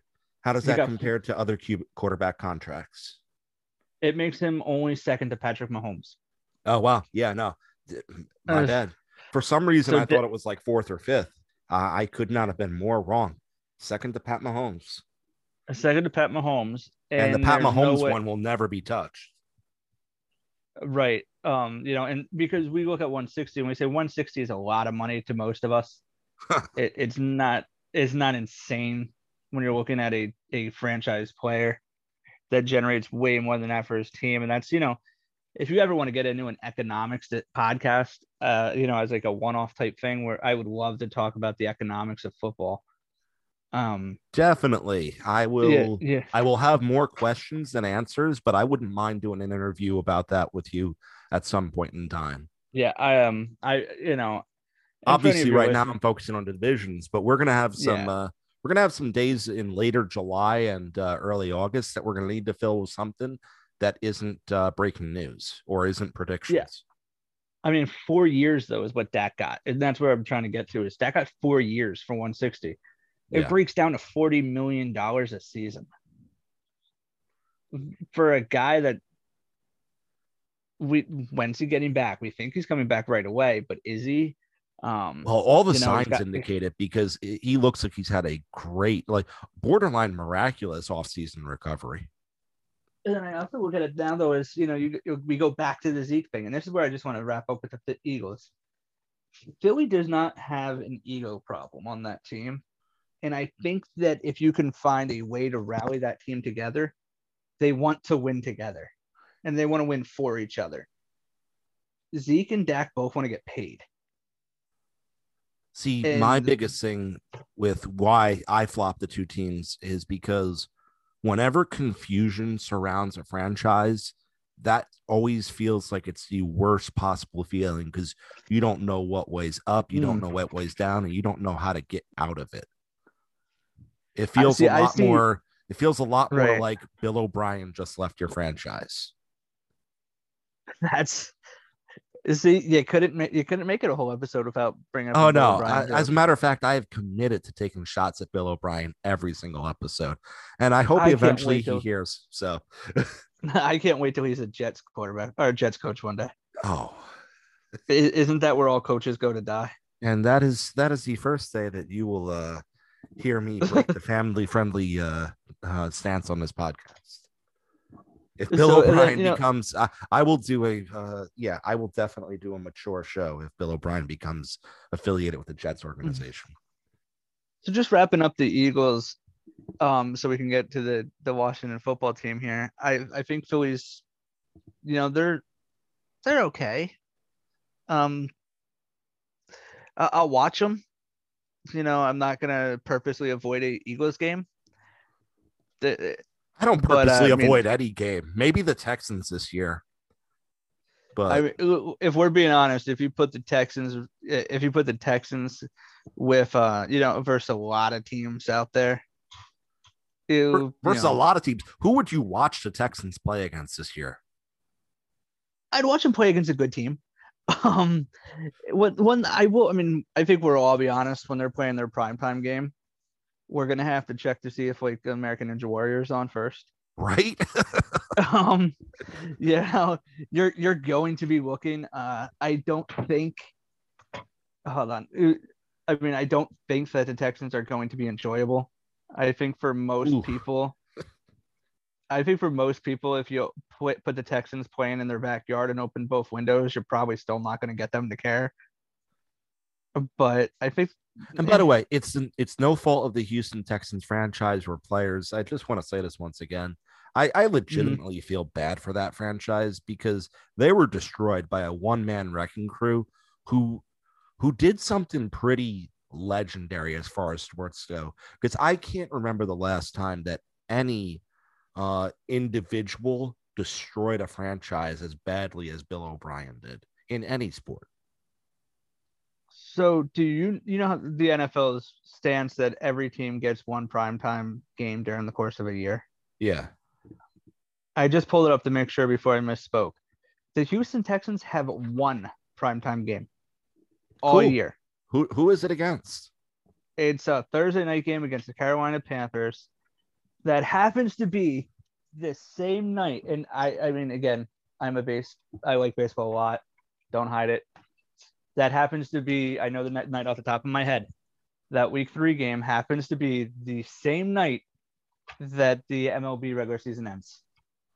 And we're going to get games flexed for the MLB schedule that will go into prime time, to see if a team wins and they make the playoffs, or they lose and they go home. I don't think it's coincidental that the NFL threw that up against a night where they knew they probably weren't going to be the top sport anyway. But it's kind of great that we get to see, for those of us who do decide to watch that game, we get to potentially see Christian McCaffrey make history in some sort of way. Yeah, because that Texans team's rough. I do want to first 300-yard rushing game in a regular NFL season. Maybe. I know we're talking about the NFC East, and I don't want to sidetrack too much from that, but yeah. I do want to say that you're being a little harsh on Bill O'Brien. Management did turn the keys over to him. Management did allow those things to happen. Yeah, they did. Management also allowed Deshaun to get to a point, and let's take away all his off-field stuff right now, because we do live in a country that, I'm proud to say I defended this nation, and it is a country where you're innocent until you're proven guilty. Boy, does it look bad for Deshaun. But you're innocent until proven guilty. That ownership team. That's not us defending him either. No. Want to make that clear. That's not us defending. Oh, absolutely. Absolutely. I will say that you're innocent until proven guilty, but any man that does that to a woman, and I hope this doesn't offend any of your listeners, because I hope that none of them are that type of guy. No. I hope it does offend them, because I don't want them listening to the podcast. Yeah, I was going to say, but I didn't want to cost you any listeners, but any man that forces himself on a woman, not okay. Yeah. But right now we don't know Deshaun did that for a fact. But I'm going to say that, JJ Watt was your franchise guy. He won a Walter Payton Man of the Year award for your city. And he left. Yeah. There's some off the field stuff that you can look into with the JJ situation. I don't want to take any time on this podcast to talk about it. But if you're really bored one day and you really want something fun to read, you should look up JJ Watt's wife's situation with the Houston women's soccer team, who happens to be owned by the same ownership team. And if you really want to get a perspective as to what's going on in Houston, I would, and you really want a good football perspective and figure out what the heck is happening with the Texans, I would encourage you to go look at what that same ownership team has done in the past with their other sports teams that they own. That's very fair. Yeah, that's Um, yeah. We don't have time for that tonight. It's yeah. Well, we're getting to the Washington football team, which is the last one. I think we both agree that team is scary. let's we are going to start with the defense on this one because I've said we start at the top a few other times. Well, the top is the defense here. Okay, right. So I'm not going to ask how good are they going to be this year. I'm not going to ask are they going to be the best defense in the NFL this year. I'm going to ask you straight up, how many NFL records are they going to break this season? I think a substantial amount. I do think we disagree, actually. I don't think they're the best defense in football this year. Oh, okay. I think they're the second best defense in football this year. Tampa Bay or New England? Neither one, actually. The Buffalo Bills. Huh. But we could talk about that offline, so we don't take more time from this podcast for this one. But I think that defense is so talented. Definitely a historic defense, even if not number one, right?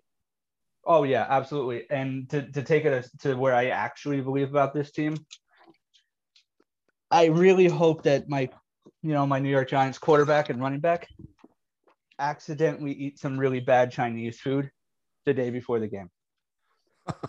I don't want my team playing up against them twice.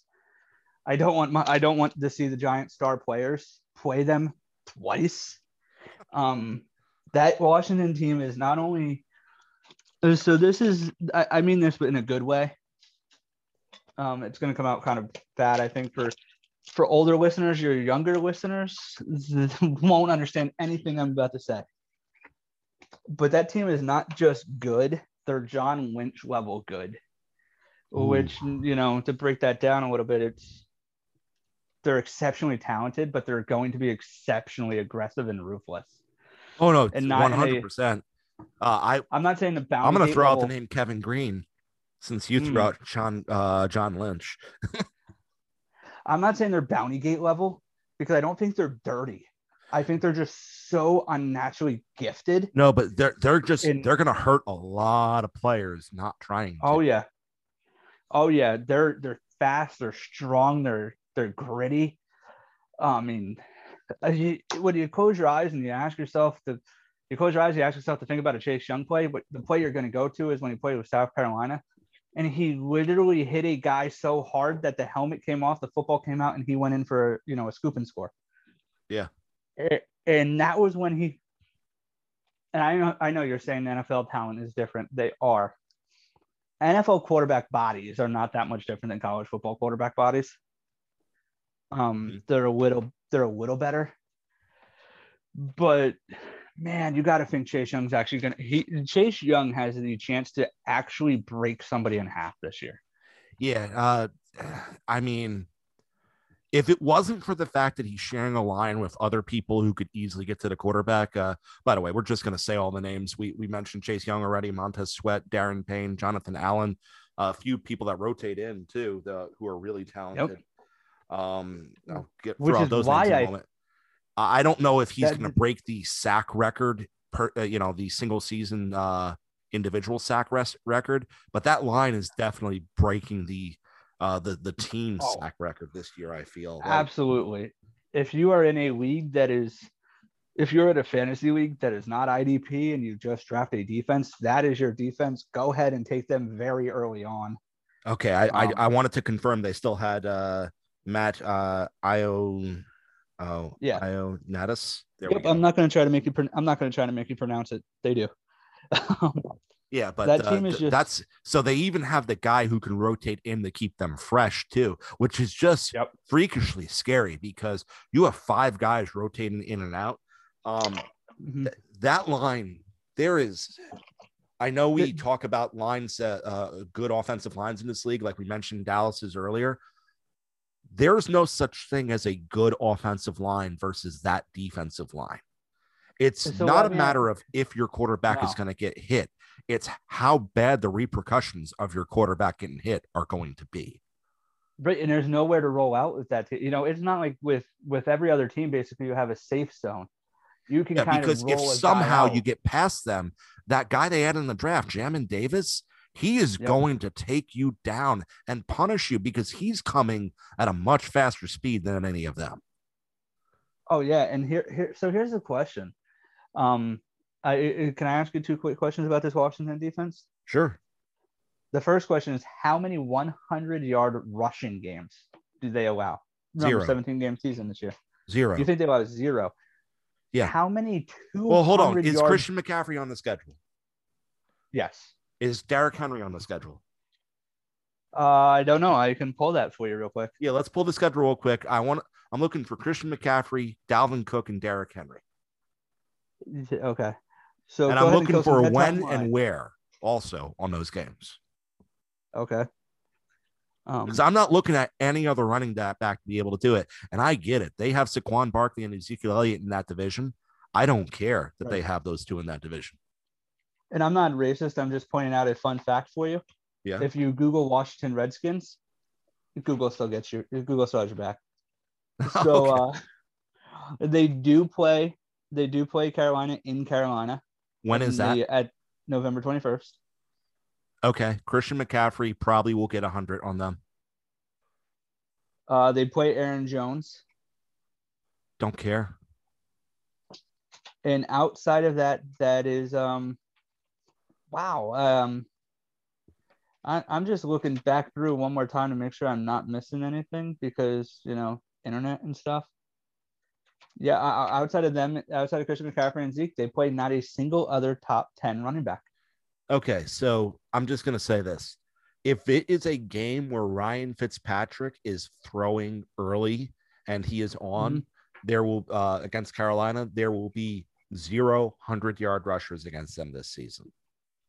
Now, here's the question. I'm going to put you on the spot here, though. Okay. I'm going to ask you to take this a step further because I think everybody can agree it's at least under 3. If you put the over under at 3.5, you take the under on that. Yeah. How many 200-yard total offensive games do they hold teams to under? How many? So basically, wording that better. How many times do they hold the opposing team to under 200 total offensive yards? Who are? Just give me a quick rundown of their schedule. Yeah, I still have it pulled up here. So let me just unlock my phone. So skipping the preseason, it's the Chargers, Giants, Bills, Falcons, Saints, Chiefs, Packers, Broncos, Buccaneers, Panthers, Seahawks, Raiders, Cowboys, Cowboys, Eagles, Cowboys, Eagles. That is, I think, where that schedule is the easiest for them, is they play the Cowboys, Eagles, Giants. So on what is a very rough schedule to hold people under that number because they have the AFC West in there. Right. I think they still hold opponents under 200 yards at least 6 times, probably 7. And that's insane. That's insane to me because you say that number and I could realistically see it coming true. Especially when you look at the fact that Washington's got the ability this year to do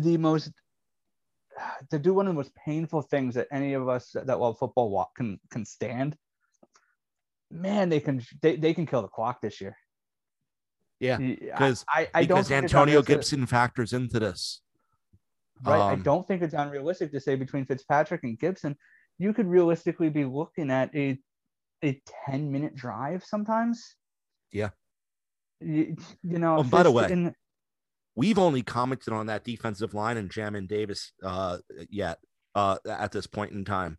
The rest of that linebacker core is Cole Holcomb, John Bostic, and listen to the secondary. Willie Jackson, Cameron Curl, Landon Collins, Kendall Fuller, and my bad. I was about to say it's insane to me because I just did this with a good friend of mine the other day. We were sitting in our office at work, and don't worry, it was after work time was over for any of you people that care about that kind of thing. Because just so you know, not doing your work at work is theft from your employer. but we were off the clock. I'm soured anyway, so but he was off the clock. And we actually discussed the idea that the NFC champion this year could realistically be a team with no name. And not because their offense is that good, but their defense is just that there's going to be some sort of turnover record, whether it's forced fumbles or whether it's total turnovers. There's going to be some sort of sack record, whether it's individual player or team as a whole or front four as a whole or all of the above. Can I see them occasionally giving up a big play? Yes, because somehow if you manage to get by all of that, in theory, they could still be beat deep. And there's guys like Tyreek Hill and Devontae Adams on their schedule. So it's not unrealistic to think that points will get scored but that's mainly because their mindset is going to be attack. This is going to be a defense that attacks. It's not going to be a defense that defends. This is going to be a defense that's the reason you lost. You were beat by that defense. You weren't contained by that defense. You were beat by that defense. And to take it to entirely another level too on this, so Devontae Adams, he's great. We again don't know who's throwing the football to him, but I know I still think it's Aaron Rodgers. I don't see any reason I don't see the hard evidence on Aaron Rodgers' social media account or the Packers social media accounts or the direct quote anywhere that implies that he's not going to be a Packer. But okay, so I'll give you it. And Tyreek Hill, obviously, Patrick Mahomes, Travis Kelce, the whole team is just, oh my goodness. But they're going to give Mahomes fits. Mahomes is going to get hit that game. Yeah, you have to give time. You have to get those guys to get open. So if you have a subpar secondary with that defensive front, it's going to be hard for a quarterback to put up a good game anyway, because he's going to continuously be picking grass out of his face mask. That internal clock that all quarterbacks have, it says, okay, I got to throw it before I get hit from the blind side. Yep. That clock is going to be very accelerated. That team has that ability that they're going to make you cry. And I am a Sam Darnold supporter. I know you're a Jet fan. I'm a Sam Darnold supporter. So, but I hope this doesn't hurt too bad. That Sam Darnold ghost game against the Patriots, man, that's going to look like a good game against this team some of the times this year. Yeah, no. I mean, there will be more than one quarterback seeing ghost against that defense. And here's the crazy thing. Yeah. Even if they suffer a couple of injuries, they're still that scary. Like, I don't think you're out of your mind if you can realistically say that you see a game where they get 4 and 4, 4 quality sacks and 4 turnovers. Yeah. That defense is so good. We haven't even touched on what I think makes that team even more special than their defense. Yeah, let's go into that because we've been given a lot of praise and are we talking about some Fitz magic here? We are. I mean, his swagger, he has the opportunity. You and I talked about it, off the line. He has the opportunity to be the first quarterback to ever beat every team in the NFL. And he's got the beard, the swagger, the Hawaiian shirt, and the chest hair. Yeah, I mean, he is what Gardner Minshew wanted to be. And he's not even trying to be it. No, he's just so true to himself. Then he's just both degenerated and evolved into it. Yeah, and then you get guys like Gibson out there, and I think this is who's the Washington? I'm sorry, I'm drawing a blank, and this is embarrassing. Washington's young quarterback they've got. That's not named Haskins. Yeah, give me one moment. It's Heineke, Taylor Heineke. Yes. Fitzmagic's going to be a great mentor for Heineke. Heineke's going to be ready to take over that team. But I think what separates Heineke from some people like Tua, for instance, I don't think they're ever going to be looking to turn the team over to Heineke. Well, I think Fitzmagic is a one-year solution where they look to go forward from there. And if he gets them a deep run into the playoffs, they have to give thoughts to bringing him back. They have to, especially you and I have talked about it. Not only does he have a chance to beat every NFL team, that's just a cool little accolade. Yeah, that's awesome. He is a borderline, and I know that this is going to be controversial. I'm not saying first ballot, but he's a borderline Hall of Famer at this He stage. needs to win, but with this defense and with these weapons on offense, he can win this year. Like, are we crazy to think that the Washington football team could win this year? I don't think so. I think that, I think the Washington football team has a very real chance. And I know that flies in the face of me telling you to bet $100 on the Giants to win 560. I'm also the same guy that, I threw down like $50 on the Knicks to win 10,000 if they win the NBA championship. Every year I look at some ridiculous, futures bets and I say that one could hit. But, the Washington football team, and the reason I think that if you're not in Las Vegas and it's not your profession, is unbettable for a futures pick, they're basically plus money to win the division. Yeah.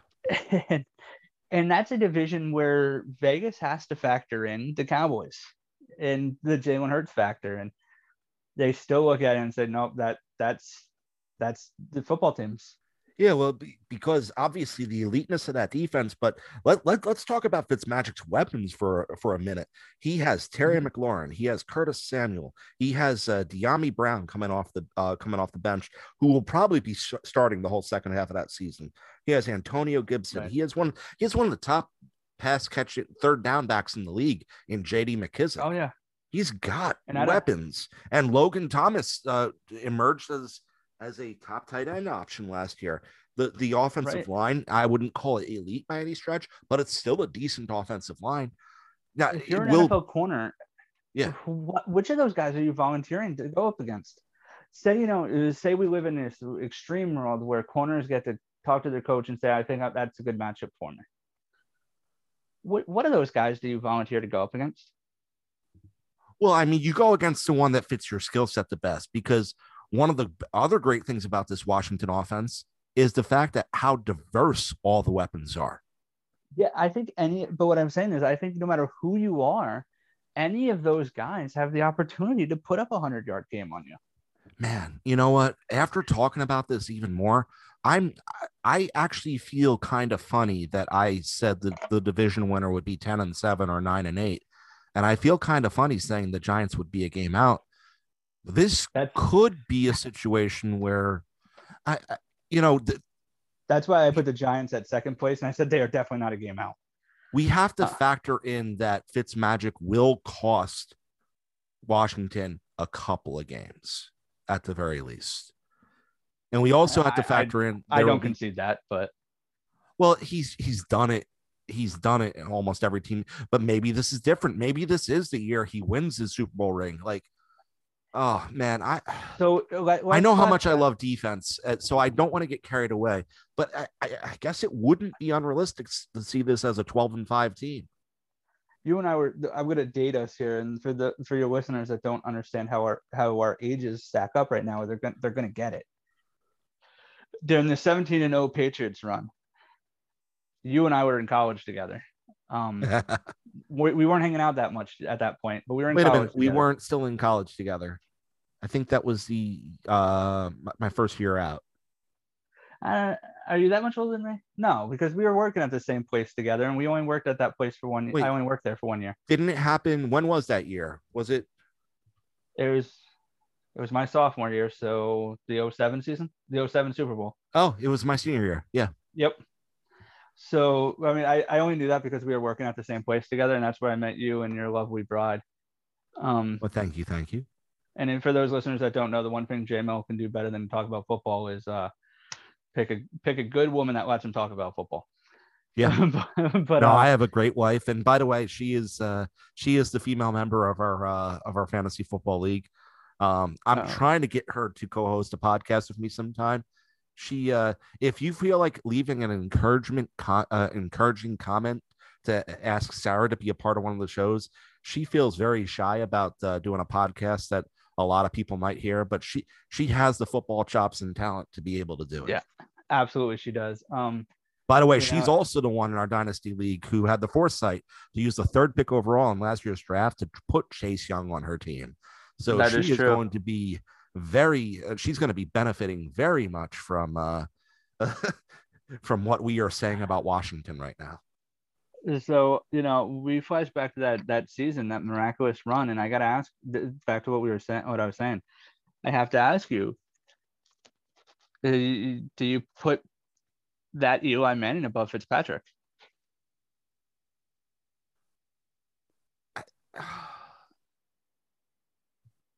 That Eli Manning won a Super Bowl off his defense, which if we're looking at the 07, that Giants defense with Strahan and all those JPP, Justin Tuck, probably the best Giants defense that I'll ever get to witness.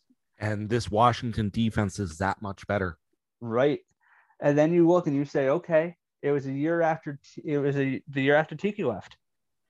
So the run game wasn't that great. Gibson's better.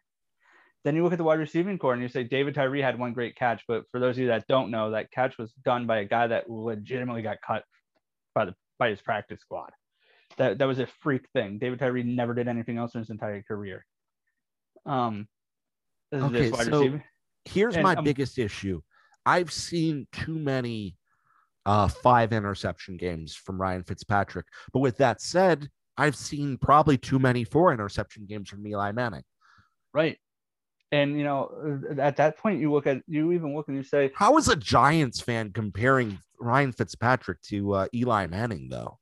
Because for the sake of your podcast, I'm trying to be realistic and say that I think Eli has a intangible that Ryan Fitzpatrick doesn't have, but I probably would take. But what I think Ryan Fitzpatrick has that Eli never did is you look at any moment in any point in time and you say, yes, Eli never gave up. He never quit. He lived like kind of that mantra of just keep playing. Right. That's Ryan Fitzpatrick in a nutshell. Right. But where I think Ryan Fitzpatrick separates himself too is there's times you looked at Eli on the sidelines and he was going to go out there and he was going to give you his best effort. But there's a lot of times as a Giants fan, I saw Eli with his helmet on where I didn't think Eli thought there was a chance that the Giants were going to be able to win. And Fitzmagic kind of looks for that moment because it's almost like, what the heck? I got nothing to lose. Right. And you know how we were saying earlier, and I threw out that very dark shot. He's like the ultimate chill guy in this league. Like, he really is there anyone in football more chill than Ryan Fitzpatrick? And I think I threw the shot out about Zeke not loving the game. I think Fitzpatrick just loves football. It wouldn't be shocking if 5 years from now he was still playing, even if he can't get a starting job. I wouldn't be shocked. I would not be shocked if in 5 years from now, Ryan Fitzpatrick is retired out of the NFL and coaching high school football and, coaching on the pro level. Right. I wouldn't be surprised, and I wouldn't even be surprised if he can't, like if we took it to the extreme and said he's got some issue where he's not a very nice guy and he can't find a coaching job at a high level. I wouldn't even be surprised if you find Ryan Fitzpatrick coaching in his Pee Wee Rec League on a Saturday because he just wants to be around the game more. And that to me is like that level of intangible that you're not going to find from another quarterback. The guys love playing with him. He's never been on a team where you have his former teammates talking trash about him. No. Even as a guy who cost us several games, like I'm a Jets fan, everyone knows that by now. He cost us several games, and but the truth was when Fitzmagic left the New York Jets, I held him no ill will whatsoever. I actually loved the time he was there, and I wished him well. And I rooted for him as a Dolphin last year. I don't root for the Dolphins at all, ever, for any reason, unless they're playing the Raiders. I think once we get deep into this season and that Washington team is looking real promising, those guys are going to look at Fitz and think we got to get one for this guy. And once that happens, and I think he's a good leader. I just think I think he's going to be able to do something that we haven't seen, and that is just win a Super Bowl as an okay quarterback. Maybe let's be honest, he's above average, but I think I'll take him over Trent Dilfer. Yes. And honestly, I'm willing to stack this Washington defense versus that Ray Lewis defense with Baltimore. Yeah, I mean that Ray Lewis defense had an actual legit murderer on the team. Yeah, I don't and think it was also a different Washington... game, different time, and the strength of that was the front seven, and it's more the front four is more important than the front seven was. Mm-hmm. So it's front seven is now. So it's different times, different players, but at the same time, I think it's that level of historicness. Yeah, I mean, I think it's got everything it needs to be, and probably a surplus from what they need, and a very weak NFC East, where they're also going to be able to rest guys. There's going to be some games where they get to rest guys going forward. They have a very convenient bye week in the dead middle of their schedule, and then I could see them getting a first round bye. I'm not sure on the first round bye, because the reason I say the first round bye is because they get to play teams like the Giants and the Eagles and the Cowboys twice. Yeah, my big thing is if Aaron Rodgers is still a Packer, I really think a bye comes out of the NFC West, and it would be hard to picture Aaron Rodgers not getting a bye over that Washington team. See, I don't look at it as that Washington team. I look at it as that Washington defense. And then I think they're going to have home. Man. And with the season going out one extra week, I think what we're going to be able to see is colder weather. And the great thing too is we're going to get to see that Washington D versus Rodgers and Adams. Right. So, and can we talk about one second here? Not the NFC East, but talk about one of the greatest things that's ever happened to mankind. What? That next year when they go out and they add a second bye week, that they've already been talking about, and they basically have already tentatively agreed to it. Yeah. They're going to keep the same schedule, add a second bye week, which for the first time in ever is going to push the Super Bowl to President's Day weekend, which means that the majority of Americans are going to have off on the day after the Super Bowl. That is freaking awesome. So you can hate Roger Goodell all you want. I don't like the guy. You can think he's ruining the game a little bit. I mean, I think we all agree. I mean, no one's defending Roger Goodell. But for the first time, we're all going to most of us are going to have off the day after the Super Bowl. Awesome. Mm-hmm. So, but I think, back to what we were saying, though, I think that it's a good year for the NFC East in final standings wise. Because as bad as some of the teams are, and I do think we only have one playoff team in the division, it would be hard to picture that division putting in multiple playoff teams. Right. I wouldn't necessarily bet against it because I think there's a lot of questions still surrounding the Giants and the Cowboys. Like, what if that Giants team is healthy the whole season? Like, yeah. Do we think, like, we don't believe that Giants team is going to be healthy the whole season, but do we think that team could potentially, what am I trying to say? We don't know if a 10-7 team will make the playoffs this year as a wild card, because we don't know what a 17 game schedule looks like. If a 10-7 team can make the wild card this year, though, in that NFC, then there would be no reason to think that if the Cowboys stop shooting themselves in the foot, if the Eagles find out an answer to their identity, and if the Giants stay healthy, that one of them can't sneak into that 10-7 spot. Yeah, I would agree. I mean, I just think that where I'm excited for the NFC East as a fan of the division is the fact that we're not going to be a joke this year with our playoff team. And our division. No, because Washington is giving that division credibility, even if nobody else steps up. Right. And I think you'll be able to be below 500 in that division this year and not be like, oh my gosh, we could have won the playoff. We could have made the playoffs. I think Washington's just gonna. I know you said the Giants by 1, and then you kind of backtracked a little bit later when we talked it out a little more. I mean, I have to. I think that you have to say, man, Washington's going to run away with that division. The Yeah. end of the season for Washington is going to be where are they seated in the playoffs? Not can they make the playoffs or anything like that. They're going to actually be saying how high of a seed can they get? How many home field games can they get? And can they obtain the bye? And, and don't get me wrong. I still think that San Francisco or LA are going to be very tough orders. I believe that they're going to play for the first seed overall in the last week of the season. And I still think that they're going to be very tough outs for Washington because they have defenses that can shut down that Washington offense completely. And they have tough players on offense that can potentially put up the points that they need to put up versus the Washington D.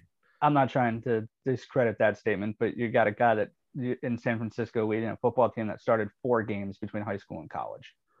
Well, I mean, he's thrown fewer than 350 passes career. I also don't think that Trey Lance is going to be. I don't think Trey Lance is going to be starting this year.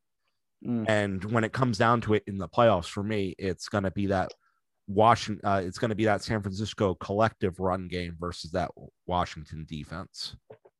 And I just don't see a way that a run focused team beats Washington. But you could see a scenario in which a Fitzpatrick turnover turns into a Fitzpatrick turnover turns into a Jalen Ramsey interception return. You can, but I also can see it being much more of a Ryan Tannehill level team where Fitzpatrick doesn't have the opportunity to turn the ball over because everything's checkdowns. Everything's 10 yards because I could see them losing a 13-6 game, a 14-13 game. I could too. I also think what we have to really try to factor in is what is that Washington home field going to be like this year? Well, who knows? Like we covered at the beginning of the show, the biggest thing that we can say against Washington is the fact that it's a dwindling fan base because it's a very not on the field this year, but as marketing and as an identity, there's a lot of fans that are pissed that they're not the Redskins anymore. And you know, I'm not diving into all of the politics there. That they made the name change, and that was a good thing. But the way they did the whole process was just kind of stupid. So we don't even know if having a home field advantage is going to be a true home field advantage for them. And furthermore, you gotta, and again, we're going to avoid politics for this completely. But you don't know who's going to. If Washington I was just there not too long ago. DC is a place that is definitely divided. They don't want to be friends with each other there. And I know, it's just like the rest of the country. For some reason, we've forgotten that we can have friends on different sides of the spectrum than ourselves. Yeah. But I do think that Washington heightens that more because of, where they are and what they have to deal with on a daily basis down there. Yeah. And I think that, the name change is really at the forefront of that too, is there's a large chunk of those fans that don't want to be fans of that team. Yeah. And they'll come back. I do think they'll come back. They're but obviously if this team starts doing what we've been talking about, they'll be back by playoff time, but it's not like the fans are going to have an identity by that point in time. Right. They're going to be fans that are coming back and jumping on the latest thing. It's not like going to the black hole or the dog pound. Yeah, I live in New England. I see what happens with, Patriots football is a little different. Patriots fans are just so used to winning that last year, I think kind of shocked them and they didn't know how to handle it. But you see with the Red Sox, when the Red Sox are good, man, there's Red Sox fans everywhere. And the Red Sox aren't good, you can't find them. And I think that's the way the Washington football team is going to be, but they're not going to have that. You're right. They're not going to be like the dog pound. They're not going to have that rowdy bunch of guys that show up 0-16 and still want to be there. Yeah. And it's going to be hard for that fan base to really root passionately and to get behind their team. But I think what I'm saying is if they can even come close to mimicking what Seattle has, or, they can even come within a No one can mimic what Seattle has. I mean, I know Seattle hired an engineer to help their defense. Yeah. But if you can get anywhere near that kind of disruptive noise level, that Washington defense is going to be able to completely take advantage of the opposing teams. Yeah, And even that's without it. But, yeah, time will tell. We'll see as far as that goes. We need to disagree on something, though. We need to have our bragging rights bet. So what did we disagree on this show? Is it as simple as Dallas versus Philly for last place? I mean, we could do Dallas versus Philly. I mean, I have the Giants being above 500. I don't think you have the Giants above 500. I had them right around there, though. That's not something I feel overly passionate about. Is it as simple as Washington bye week? I mean, that's I think where we disagree the most too. Is I do think that the Redskins are football team. I do think the football team is easily a bye week team. Okay, let's do that. Let's do that one. All right. Bye week. Yeah, watch. We'll both be wrong, and Dallas will end up winning the division. Okay, so it's not. So we can only claim victory if Washington clinches the division. So I can't claim anything below a bye week. I can only claim division I can only claim Washington as the 3rd seed or the 4th seed, and you can only claim Washington as the 1st or 2nd seed. Exactly. Yep. There you go.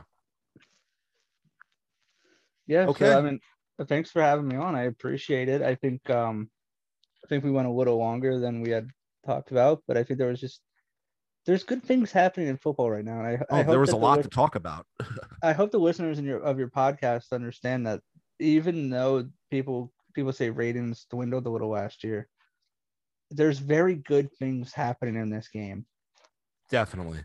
And if every once in a while a couple casual fans leave because, obviously New England ratings were dipped a lot with Tom Brady being gone and stuff. And it's hard to have a fan base in Florida where most people are transient. There's not a huge number of people that live in Florida that were born and raised in Florida. Yeah. So and then you go out west and you look at the teams like the Rams, who, huge city.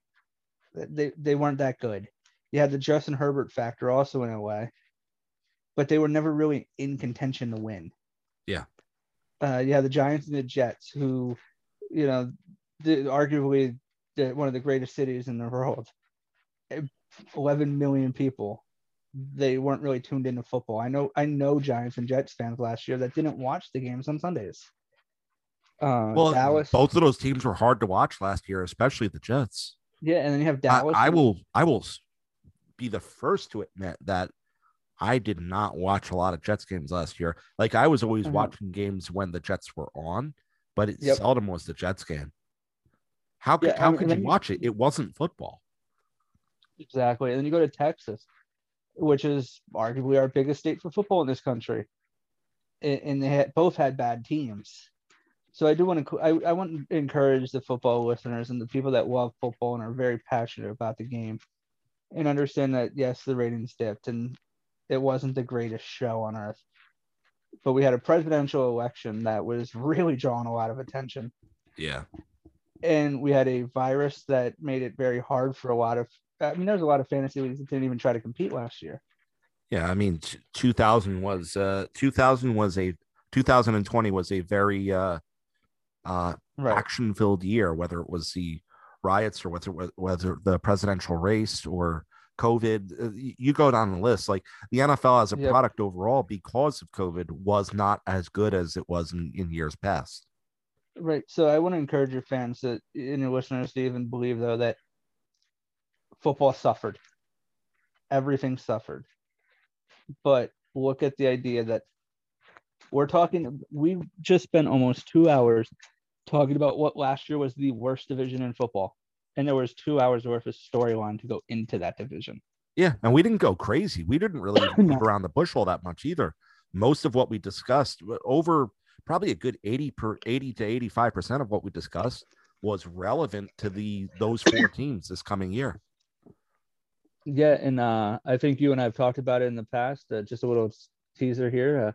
If the schedule holds and I'm still doing the AFC West with J Mill here, there's some good stuff in that AFC West. And AFC West is. I mean, we just discussed a pretty exciting division, but it's not nearly as exciting as that division. No, and I'm gonna go ahead and if I'm on that podcast, which I believe I'm yes, you will be doing, I'm gonna tell you right now that your AFC Comeback Player of the Year and your MVP are both coming out of the AFC West. And and super teaser for you, they're on the same football team. Interesting.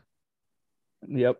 So that would be a good one, and I'm not even going to share that with J Mill offline because I want to catch his real reaction on the recording for his listeners. I already know which two players you're talking about. You probably do, but because the comeback player of the year is a running back and the MVP is a quarterback. That is true. Yes. Yep. So if you're not as into my thought process as J Mill is, yeah, we've had too many conversations for you to keep that hidden from me. Yeah. And you never know. We could still be on different wavelengths and just think we're on the same page. Fair enough. But yeah, I do think it's an encouraging time, and I'll give you the top 4 reasons that I have the Kansas City Chiefs not even making it into the AFC title game. See, that'll be interesting. We'll definitely have an obvious bragging rights bet that show because I don't know. Oh, definitely, especially when I know that your listeners are really going to want to hear why I think that the Kansas City Chiefs have to win a wild card to get into the playoffs. I'm definitely looking forward to the show even more now. So we will discuss when we are going to be recording that. For now, we have this show to wrap up, though. So once again, I want to thank you for being a part of this, Josh, taking time out of the schedule. And I really appreciate your insight. And it was fun chatting the NFC East with you. I want to give a thank you to Anchor by Spotify, the host of this podcast. They publish it, they distribute it. If you're looking to get into podcasting, I would highly recommend using Anchor by Spotify. They're doing everything for free. And once again, the hosting, the publishing, distributing, and I have no complaints. They're doing a great job with J Mill for real. And once again, I want to give a thank you to the listeners. Thank you for tuning in. I appreciate it. Every single listen helps, and it encourages, and it validates what we're doing. And even if not, we'd still do it either way because we enjoy this. These are conversations we would have had one way or another, but I'm just thankful to be able to share it with those of you that are listening. And if you would take the time to rate us, give us a 5-star rating, I would greatly appreciate that because obviously that helps us get better sponsors, better promotional, better promotional partners. And I look forward to growing together with you. And just want to give one final shout out to everyone. One more big thank you to you, Josh. And this is J Mill signing off. Have a great weekend, guys.